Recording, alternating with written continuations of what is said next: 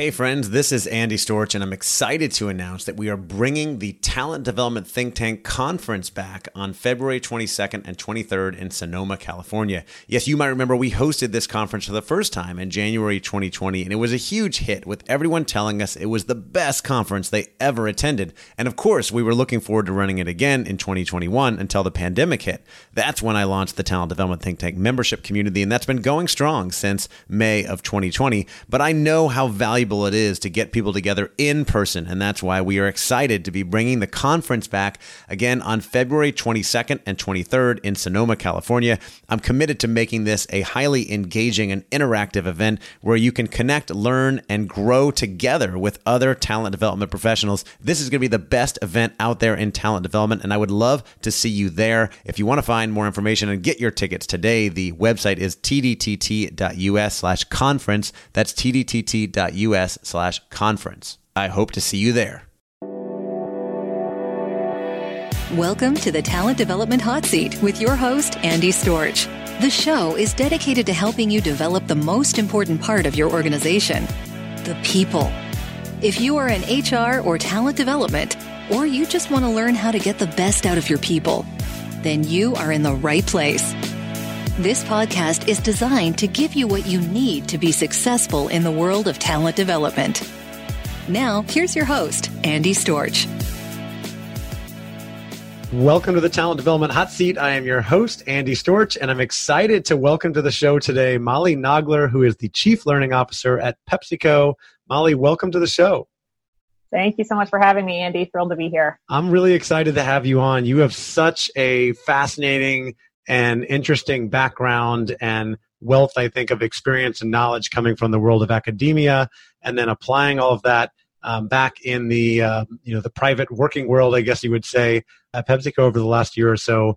And I'm excited to really dive into not only what you've learned and how you've applied those things there, but how you've pivoted and done things during COVID-19, the crisis, what learning looks like, your plans for afterwards. And I think we're going to talk about measurement as well.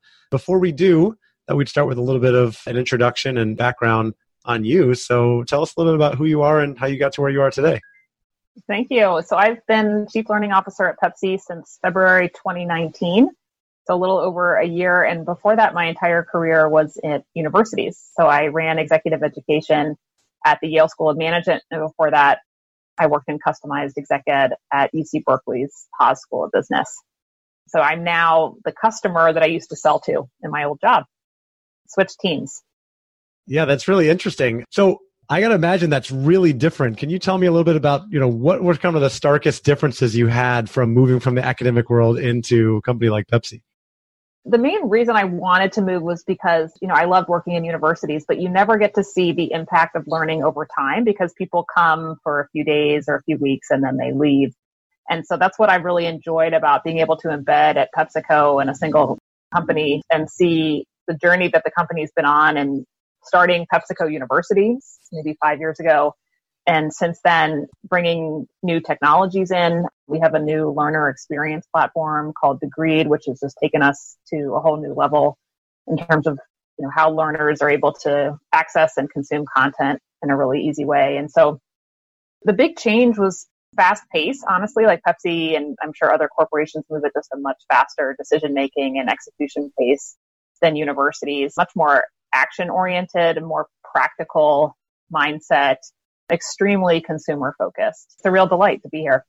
That's really cool. You've also got, it's not just going from university into private company, but you also have the experience of being on kind of the consultative, creative side of things like I am now as a vendor or partner, if you will, with organizations, and then going in on the client side, the in-house side. What's something that you took with you from that that's been really useful from your time working on that side of things? Yeah, so even when I was in leadership positions at the universities, I always kept my hand in client account management and instructional design. And I did that because it's just a way to stay close to your customer and also have empathy with the team that you're managing and the challenges they may have with any given programs or companies. And so I still do that here. So I still consult with our business partners around the company and how to best achieve learning objectives, and actually first and foremost business objectives, and whether a learning intervention is even appropriate, to achieve their objective. Maybe they just need a communications campaign, or maybe they need to hire some new talent. And then, once we decide that a learning program or intervention is needed, then I'll help design that too. And more often it's in a virtual environment rather than a classroom. Yeah. And speaking of virtual, you mentioned having a platform like Degreed, and I want to get into how Pepsi has pivoted and handled a remote workforce. But before we get to that, I'd love for you to kind of paint the picture. What did the learning landscape look like at Pepsi before COVID-19? Before COVID-19, we still had a lot of in-person programs, and I think that we saw in-person learning as the pinnacle, and that online learning was something that you did if you couldn't join in person, right? Either for budgetary or time reasons. Although we had a lot of excellent online virtual resources. It was just more of I think there was a subtle hierarchy in everyone's mind about the difference between in-person and online. And now, of course, everything has been moved online, and we're planning, to have likely no in-person learning for at least the next year, if not longer, because you got to think about when can people travel, and when will they feel safe to travel, and what if the place that you're traveling to has an issue once everyone arrives. So our entire learning team in corporate is upskilling in online learning design, and as well as all of our the distributed learning teams that are out in the business units. Yeah, I believe it. And last time you and I talked, we chatted about that, how we were both dealing with that same thing, where we had most of my business was in-person learning workshops. And I've always been a big proponent of the power of bringing people together in person. And I've talked about doing more virtual stuff. And obviously that was all accelerated by COVID-19, where we said, hey, we've got to start doing things virtually now, especially as you and I record this in May of 2020.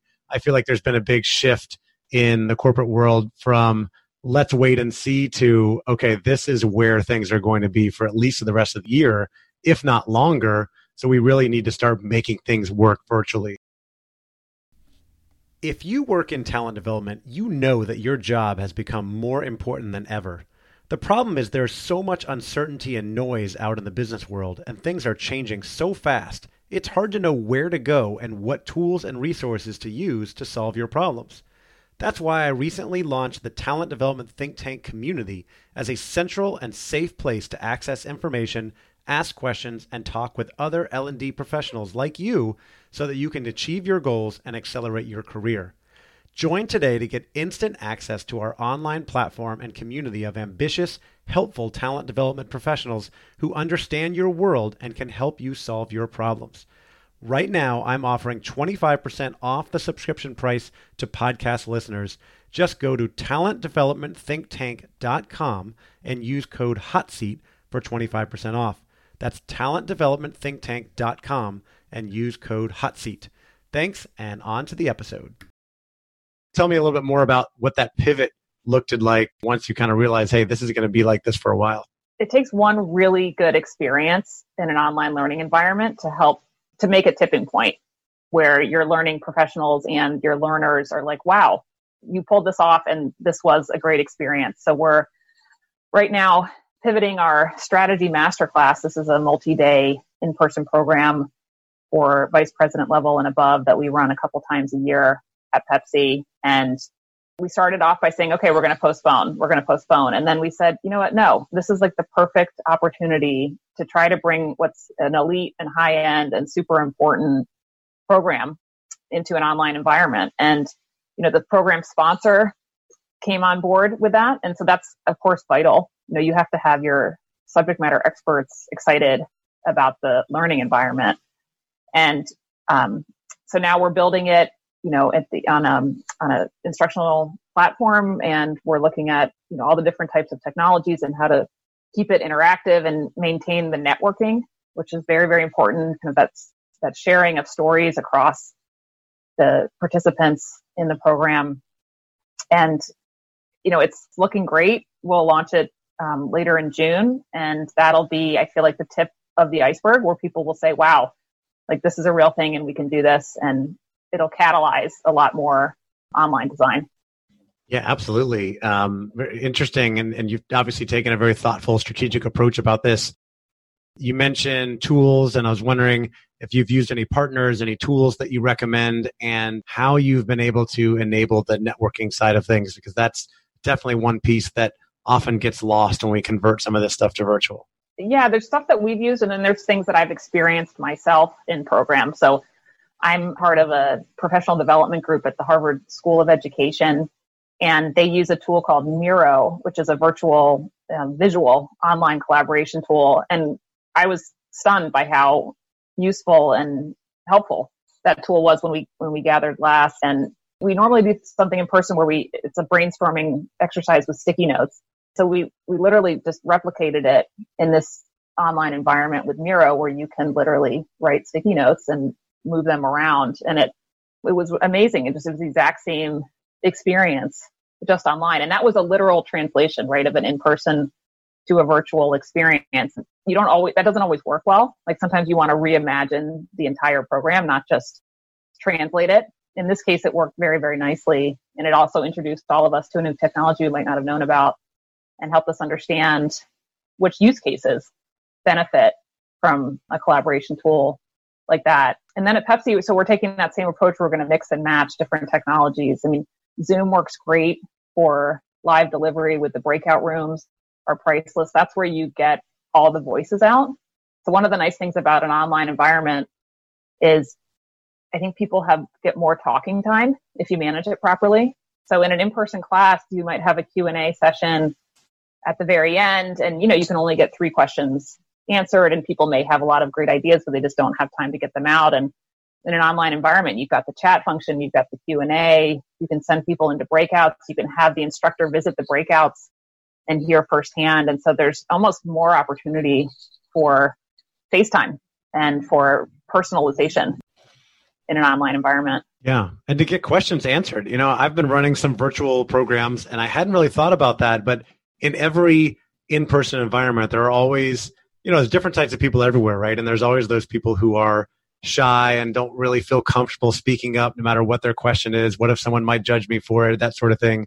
But it feels more comfortable, easier to drop something in a chat, versus speaking up, raising your hand, raising your voice, that sort of thing. And so it makes it easier for people to submit questions, and then you have time to address all of those. That's exactly right. It's lower stakes. It feels like it's lower stakes. Mm-hmm. And something I learned from Priya Parker, who wrote The Art of Gathering, it's a book I really love, talked about the enforced equality of the box size in Zoom, where you're all the same size. So the physical stature that can get in the way in an in-person environment doesn't exist online, which I thought was a fascinating point. That's interesting. Hadn't thought about that too. I mean, just the way people show up in a physical environment. Some people sit back confidently and take up a lot of space, right? Versus others that are a little more quiet and meek or whatever it may be. And that affects how they're seen in the room. Versus on Zoom, we all have the same size boxes or rectangles. Yeah, obviously we could have different environments around us or behind us influencing a little bit, but there could be less bias. It might be more equal. That's exactly right. Fantastic. Phenomenal. Okay. Interesting. So you've taken a lot of your learning to digital, virtual, leveraging a lot of different tools. I imagine as the chief learning officer, you've got to keep the business impact in mind. You've got to think about how do we connect this to strategy and to the business, being in the strategic position you are. What did that look like before? And has that shifted at all where you're thinking about, okay, how do we connect learning to the business strategy so we make sure that it's an important part of where Pepsi is going? Yeah, that's a great question. So we've always been tied to the strategy in the sense that the capabilities that we train to are ones that are, selected, vetted, endorsed by the senior leaders in the company as the strategic capabilities that are going to take the company into the future. So we have a strategy. It's called Winning with Purpose. It has 5 or 6 strategic capabilities underneath it, things like end-to-end supply chain agility and omni-channel point of choice excellence. These are mouthfuls, but they're super relevant to a consumer goods company like PepsiCo. And so we have training agendas mapped to each of those. And so those sort of North Stars haven't changed during COVID, but what has changed is the role that learning can play during the crisis. And I see that as 2 special roles. One is to capture and share stories at scale. So these are stories about learning.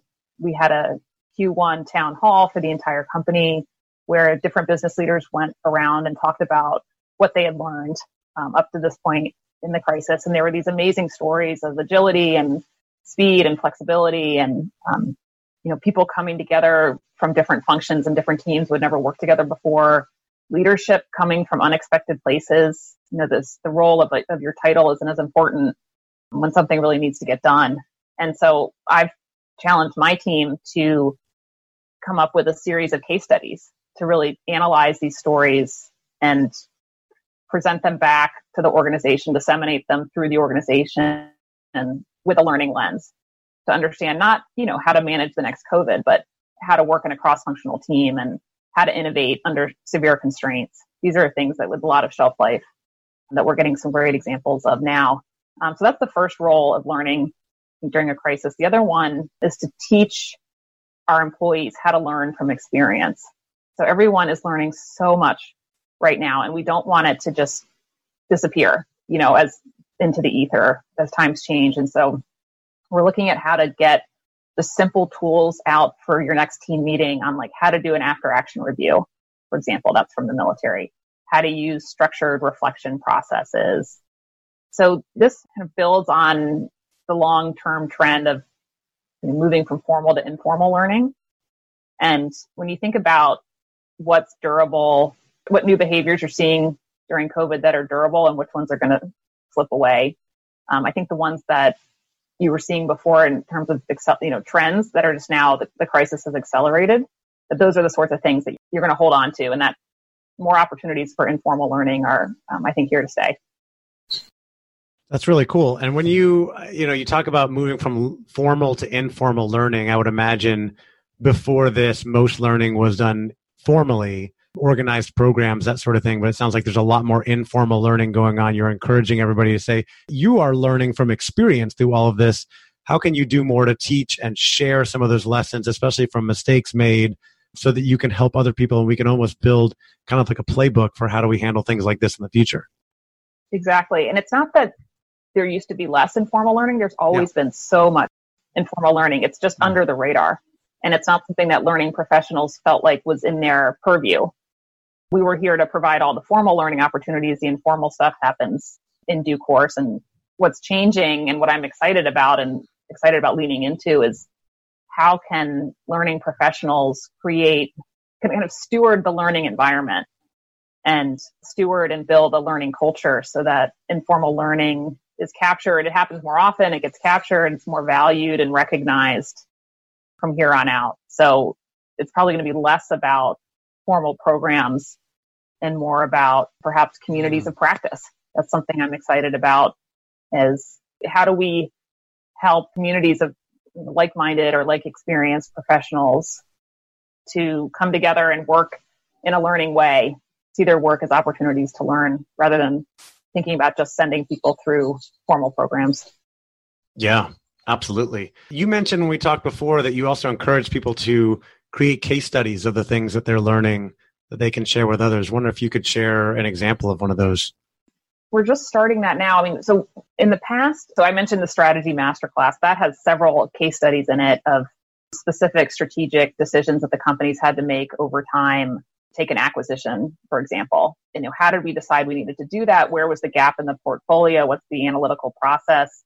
How does the decision making go? What's the risk, cost benefit analysis? And then how do you integrate that new team? And so we'll have the leaders come who are, really part of the process, and people love to hear those stories. And of course, it's the learning professional's job to draw out the transferable lessons, I guess, and the transferable skills, because, we'll never go through that exact acquisition again. We already did it. So what's the point of talking about it? It's to learn how to do it better next time, or learn about a scenario that might have similar elements so you can apply same sort of success tactics. For COVID, we're looking into all these brand new scenarios that our company's going through. So in Ireland, they have a process whereby they can produce kosher food by having a rabbi come all the way from London, just certify the process. Well, obviously, the rabbi couldn't do that. So they worked with technology, some sophisticated, some less so. Zoom was a huge part of this. And the rabbi was able to observe the process completely remotely. And there you go. So there's things that we never thought we could do that we're doing. And so, my team's job is to say, how did that success come to be? Who had to work together in new ways to pull that off? And what did they learn? And how can you do it too? Yeah. It's really interesting. There's so much learning that comes out of this, so much innovation, so much creativity to change processes and get things done and do a lot of things virtually that we never thought would be possible. I want to talk about what things look like after all this, but I'm also curious, we talked about connecting things to the business. Generally, when you get really strategic and you talk about business impact, measurement is a big part of that as well. And I know it's something that you've spent a lot of time studying and working on.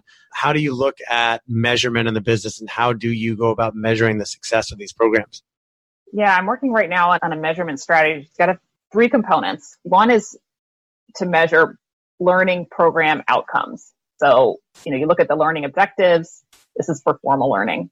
And how do you know if it produced those outcomes? And so that's a combination of participant surveys, short-term and long-term. It's looking, talking to managers, looking at career outcomes, at promotion, retention.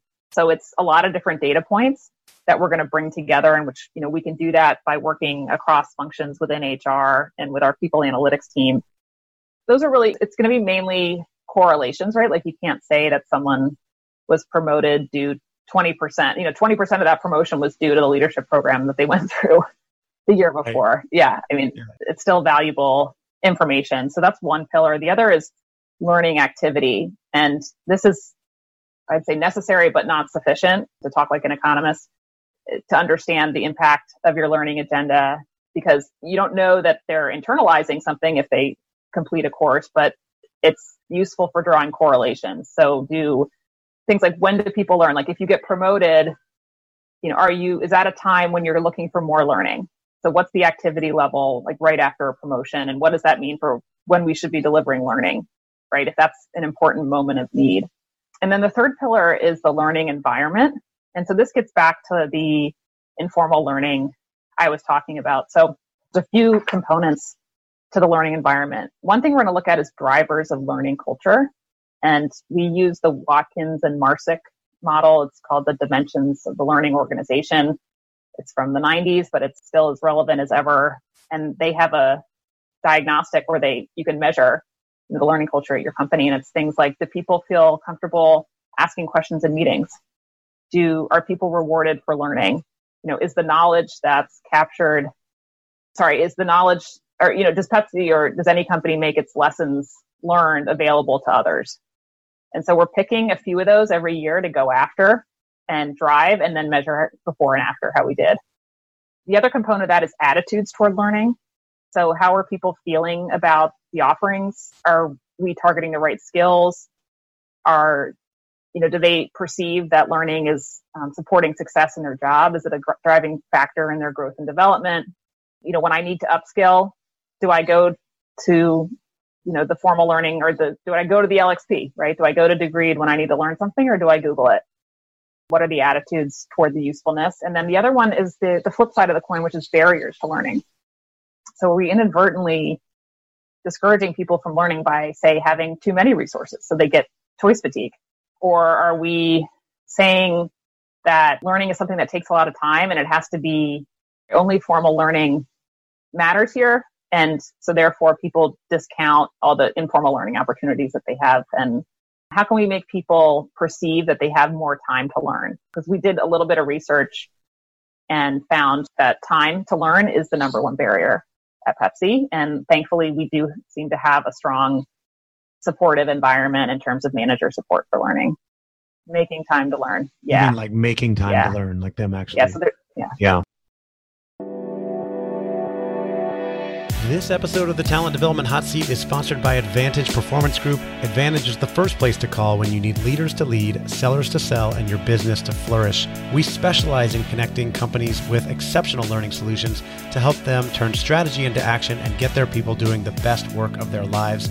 We're also providing tons of great content on a weekly basis. In fact, we recently launched a great webinar series that has been going on weekly with content such as creating a culture of multipliers, gender equity, Liz Weissman's webinar on helping rid the world of bad bosses. We have a new webinar from Brent Snow on decision making. We have a webinar on multipliers and how to use multipliers during troubled times, calming the storm. We have a webinar from our partner Julie Winkle-Giulioni on developing in place, how to continue your growth during remote working, and a webinar from Paul Middleton on the secret sauce for learning in the flow of work, plus many more. Just head to our website at advantageperformance.com. Click on free resources and you'll find the link to webinars and all of our other insights and resources there. Thanks for listening, and now back to the show. Getting support from managers is, I know from being in this world for a long time that part of the challenge is just getting people to actually sit down and make time to learn, because they're so often in reaction mode to all the things coming at them, but then also having the support of their manager so that they're not going, hey, what are you wasting your time on? I need you to get this project done, instead of why are you you need to go spend some time investing in learning. And so for the future. It's a huge privilege at Pepsi to have a culture that supports learning, but that doesn't mean you don't have a long to-do list. There's an interesting study I found that shows psychologically, if we're pursuing two different goals that we feel like are in conflict, then we feel time constrained. So even if the goals have nothing to do with time, like the goal to be healthy and the goal to eat tasty food. I wonder if employees in general feel like the goal to learn is in conflict with the goal to get their work done. And if we could somehow communicate that learning enables you to get your work done, and then they would feel like they had more time, even if I never interfere with their calendar at all. Yeah, it's like the old story of, sharpening the axe from Stephen Covey many years ago, right? You just keep working and working, and the other person's taking a rest. You think, oh, you're getting ahead, but they actually are sharpening the saw, learning, and it enables them to work faster, be more productive, maybe more engaged, happier in the long run. But a lot of people, it's hard to see that in the short run sometimes for yourself and as a manager. That's a great point. That's a great story too. Actually reference that in the book that I'm writing, because I want people to, realize the importance of investing in learning, because it does take time. Speaking of learning, you've made this big pivot to learning under COVID-19. And I know you've also been starting to make a plan for what does it look like post COVID-19. We may be able to start, some companies are bringing people back to the office in different phases. Certainly, I am optimistic we will be getting together in person again for conferences and learning, right? But it may not be till 2021 or even farther into that year. So what are your thoughts, and what kind of plans are you putting in place now for the future of learning at Pepsi? We are pivoting in a lot of in-person things to online, not as permanent substitutes, but as options. So options are good. And it may be that 5 years from now, you still want a choice between an online version and an in-person version. That's an investment worth making no matter what happens.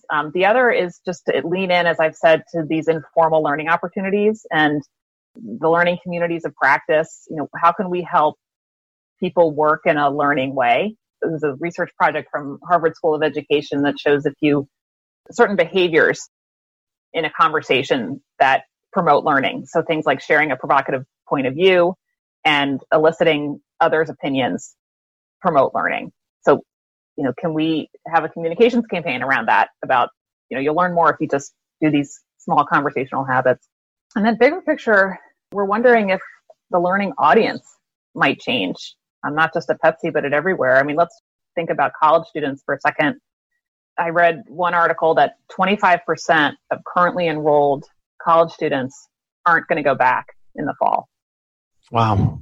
So does that mean that they'll be looking for work opportunities or non-traditional internship opportunities? And could companies like Pepsi bring them on for a few months? And would that lead to a more formal partnership with universities to add vocational elements to the curriculum in the long term, so that there's more of a fluid relationship between universities and work rather than it's 4 years and then never again? Right. The working world or the companies could support the learning, and it almost could be going back to an older days of kind of a longer term internship or apprenticeship where you're kind of learning and also involved in doing the work and going back and forth. And since it's virtual, you don't even have to worry about going off to a campus and then a job in a different city. It can all be kind of done exactly in conjunction. Right. And, that's a great point about these things might happen virtually anyway, that, as the employee experience changes to be more virtual, as people are onboarded virtually, as they do interviews virtually, as their team meetings, it's new opportunities to deliver learning nuggets these different moments in your life. So one trend I've heard about is like now that we're all on, say Microsoft Teams or Slack or Yammer, are those learning venues now? Like, should we be delivering small, bite-sized learning elements into the platforms that people are already in at their, day to day? Or what about just text messaging? Yeah. Right. Meet the learners where they are. That's the platforms they're using. That's how you communicate and deliver learning to them. Right? Catering to the learners. Yeah. I did a trends report last year of the top 5 trends in talent development based on interviews with, dozens of guests before this, and something I need to update, but it is still available out there if anybody wants to access it, advantageperformance.com/trends. But one of them was catering to the learner and how that's changed so much over the years from just one size fits all to let's provide learning and meet learners where they are. If they need classroom, if they're looking for micro videos, like you said, text, Slack, whatever it may be, there's all these different modes and modalities now. So we don't want to ignore them. We want to figure out what's exactly. And I think this goes to the point of, the holistic view of the employee. So meeting them where they are in their technologies, but also new topics that are suddenly permissible to invest in from a learning perspective, like mental health and emotional well-being. When you have 2 or 3 day leadership program and you have that scarce real estate of just a few sessions, right, to pack all of your content into, things like, meditation and well-being and all that might wind up on the cutting room floor. Mm-hmm. But we see now that, most mental and emotional health are very important to employee well-being and productivity. Indeed. And that now that work and life have collided, why not continue to service the whole person going forward with new forms of expertise and sessions? Yeah, I was a big proponent of the, not work-life balance, but work-life integration before, but it's more integrated now than it ever has been. I mean, you and I are both in our homes looking at each other while we record this interview, doing work from home and kids coming in and all kinds of stuff that just integrates all of it. And I think I'm a big fan of meditation and mindfulness and health and wellness. And I think those things are more important, critical than ever because there's so many different new added stresses and anxieties that can come up from the challenge of working from home with all the things going on, especially if you have kids and pets and other things you got to take care of. So throughout this crisis, we've had a weekly webinar series on emotional and mental well-being and really got to explore new speakers that I hadn't ever had the chance to use before. So, Tracy Brower, who writes for Forbes, is excellent on work-life fulfillment, as she calls it. We had a Zen Buddhist priest talk about grief. And that's just something, at least, in the US, we don't like to talk about that. And in other cultures, they're much better about it. It was definitely a bold move. And I think it was incredibly necessary. That's awesome. Well, I'm glad to hear that and glad to hear it's paying off. And I know more organizations are also providing mindfulness apps like Calm and Headspace and things like that as well. I'm a big fan of those. Let's shift gears, Molly. I want to talk about you and ask you, what's been your greatest accomplishment or proudest moment in your career so far? Oh, gosh. I think it's been just my ability to change. So my ability to, my first job after college was as a copy editor for international development reports at the World Bank. And then I went to graduate school and I became, a higher ed administrator and moved into executive education. And from there, this is my first corporate job at Pepsi. And, I'm 43.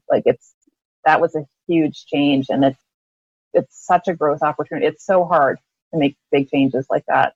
I did have a very long commute. Now I commute downstairs, my kid's former playroom. Yeah. But, nice. all the lifestyle changes that it requires. But it's so rewarding that just people are people. Like human nature pervades everything. It doesn't matter if you work in the government or the private sector, or that's the red thread. That if you have some emotional intelligence, if you have some social skills and some soft skills, you can adapt to any environment. And that's been very rewarding. Yeah. Being willing to adapt and change and, first corporate job at 43, but breaking in as chief learning officer, that's a great place to start. And I didn't know you started as a copy editor. I'm working on a book right now. I'm at the sure, I'm happy to. Later this year. I don't know if I should be scared to or, but actually just promise me you'll use the Oxford comma. I will promise you I'll use the Oxford comma. I actually just, as we record this, I just finished writing and reviewing the first draft and handed it to my wife, who is a former journalist. And hopefully she's not going to tear it apart. So we'll see what happens. But anyway, I digress. So we talked about your greatest accomplishment. What has been one of your biggest failures or mistakes, and what did you learn from it in your career? I think the mistakes are often, I think I've learned, the value of go slow to go fast. So when you start a new job, or you just maybe as a personality quirk, people have like contribution anxiety, where it's like, I need to get something done. I need to accomplish something. I need an early win. You hear a lot about the value of that. I can relate. Yeah. Something I learned from experience, but also the book, The First 90 Days, which I loved and used when I came to Pepsi, is that don't absolve yourself of the pressure to accomplish big things quickly in a new environment, because you really have to get to know the culture and you have to get to know the people. Who's powerful? Who's not? I can't tell you the number of times I thought that I had aligned everybody only to find out I hadn't. And sometimes you just don't know until you step in it. Right. And so I think it's such a delicate balance between focus and get things done fast, which is absolutely appropriately one of the values at Pepsi, and taking the time to understand the situation in full and the perspectives, do some really good perspective taking and make people feel heard and understood before, you put your foot on the gas, and you'll be a lot more successful. Yeah, absolutely. I can relate to that. I remember before doing what I do now, I mentioned to you the other day, I used to work for this consulting company called BTS, which has a strong culture and a pretty steep learning curve to get in to be a successful consultant. After I was there for a while mentoring younger consultants, the biggest piece of advice I always gave was that, you're going to start, and everybody we hire is very ambitious, right? And wants to be really successful and valuable. You're going to feel like you really need to contribute. You're going to be frustrated because you feel like you're not contributing. But you, at the same time, you have no idea what's going on. So you need to just take time to slow down and just embrace it and learn. Even though you see everyone else around you working really hard and doing a lot of stuff, you feel like you should too. But you've got to take this time to learn before you end up in a position later where you're actually responsible for delivering on, some type of projects, whatever it may be. Yeah. And, I think there's a new twist on it during the work at home phase, where you've lost the signals that you get in the workplace of where you stand. And I was talking to my boss about this and explaining that, I just was feeling like a little bit ill at ease. And he said, everyone feels that way. Like, the feedback loops are broken. The people you used to see in the office and how would they treat you and how would you treat them? And those are gone. And so you just have lost. It's like, animals use echolocation. That's how I think of it. Yeah. As you do things and you get responses, you get signals back. And a lot of that's broken now. And so it's unmooring in a way. Yeah. Behavior was more observable, right? You could be like, well, Molly hasn't quite been delivering on the projects, but it seems like she's been a little out of it lately. Maybe we should talk to her, versus just out of sight, out of mind. I don't know what's going on.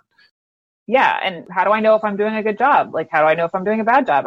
The interactions you have with people are more transitory and almost more transactional, because you're on Zoom and then you're off Zoom. This is why I've been talking about this on the podcast. When we move to this working remote world, communication is so important. You just can't communicate enough, right? You can't be transparent enough in having those conversations and asking people what's going on and showing empathy and asking questions, because otherwise people start to make assumptions and mistakes happen. So just really important. Yeah, exactly. Like with my team, we have virtual coffee chats for half an hour every day. And that's great for us. There's lots of other teams that you can't have virtual coffee chats for 30 minutes a day with every possible stakeholder. So you can't replace that environment. We have to learn to navigate where we are. Molly, what's the biggest trend in talent development that you're following right now? I am following the gradual and maybe picking up speed move from well-defined roles into less defined roles, or just more time spent in project teams that may switch rather than a permanent home with a single team. I think that's very interesting. I think it was a trend before COVID, and it's accelerated during COVID as we have things that we've never had to accomplish before, and they require cross-functional teams to get done. And we've seen so many examples of that at Pepsi, in my own work, and then stories from around the organization.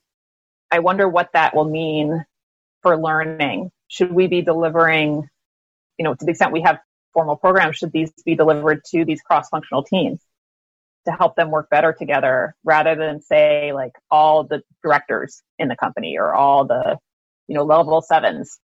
So rather than using those kind of HR slices, use the team as an intact unit to consume learning.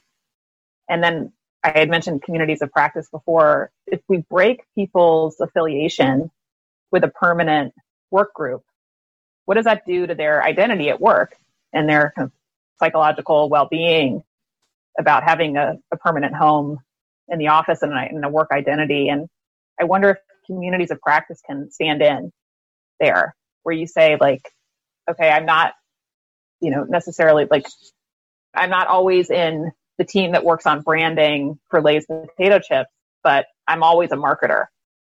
And so I'm now part of this marketing community of practice, and I have more interactions with my peers across business units than I did before. And that's my home now, even though I move around in other projects. If you're looking for a place to connect with colleagues and peers from your industry and find out what other people in talent development are working on, you need to check out the brand new Talent Development Think Tank membership community.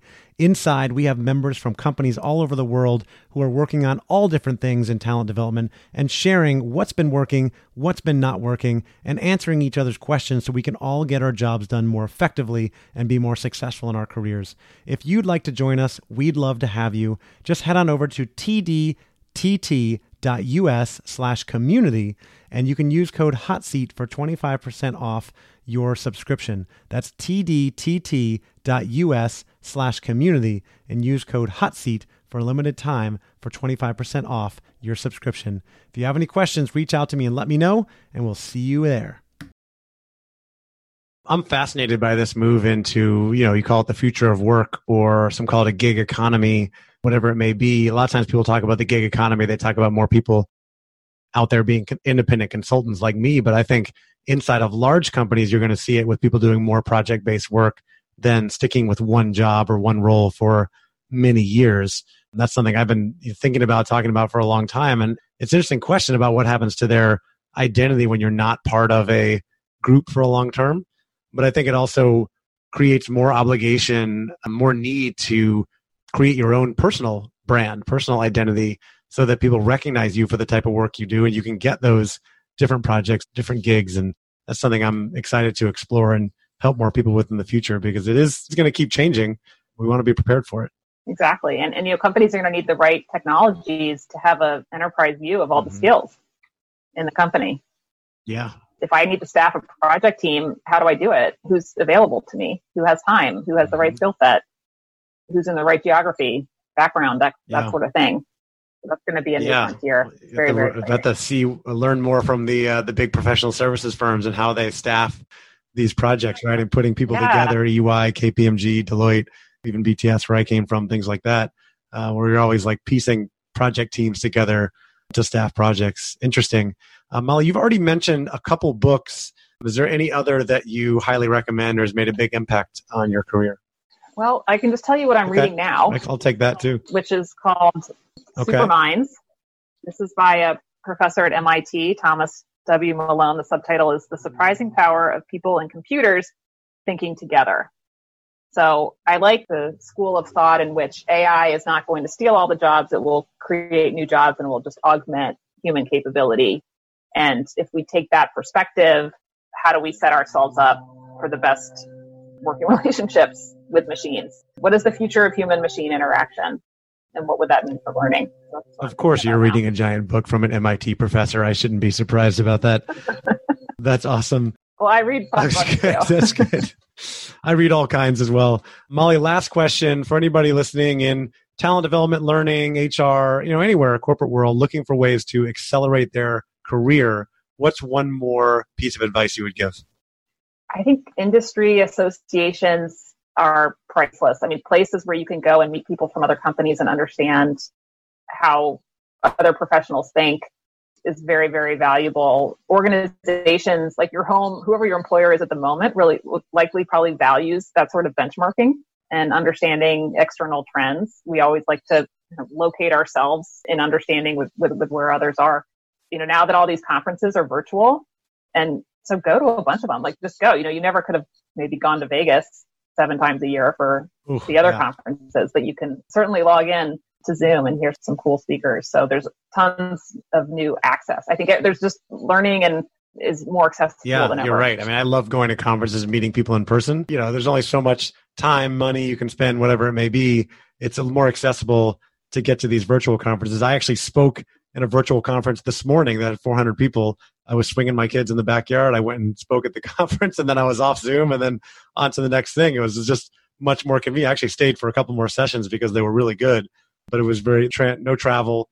All that stuff made it easy. And that's why I'm starting to organize more of those things as well, because I want to provide more of those resources because I know how valuable they are. So I appreciate you saying that. Molly, this has been fantastic. Thank you so much for coming on and spending time with us today and, sharing some of your knowledge, wisdom, experience, point of view. It's been valuable for me, and I know it has been for our listeners as well. So thanks again for coming on the Talent Development Hot Seat. Well, I've been honored to be here. Thank you for having me. And if anyone wants to keep in touch, I'm at Molly Nagler, all one word, at Twitter. So I'd love to keep in touch with anyone who's listening. Twitter. All right. We'll throw that in the chat. I know you're on LinkedIn as well. So thanks again. Thank you, Andy. Thanks again for listening to the Talent Development Hot Seat. If you haven't already, we'd love for you to leave us a rating and review on iTunes to help other people find the show. And as always, you can find all of our episodes and tons of free resources on our website, talentdevelopmenthotseat.com. Thank you again, and take care.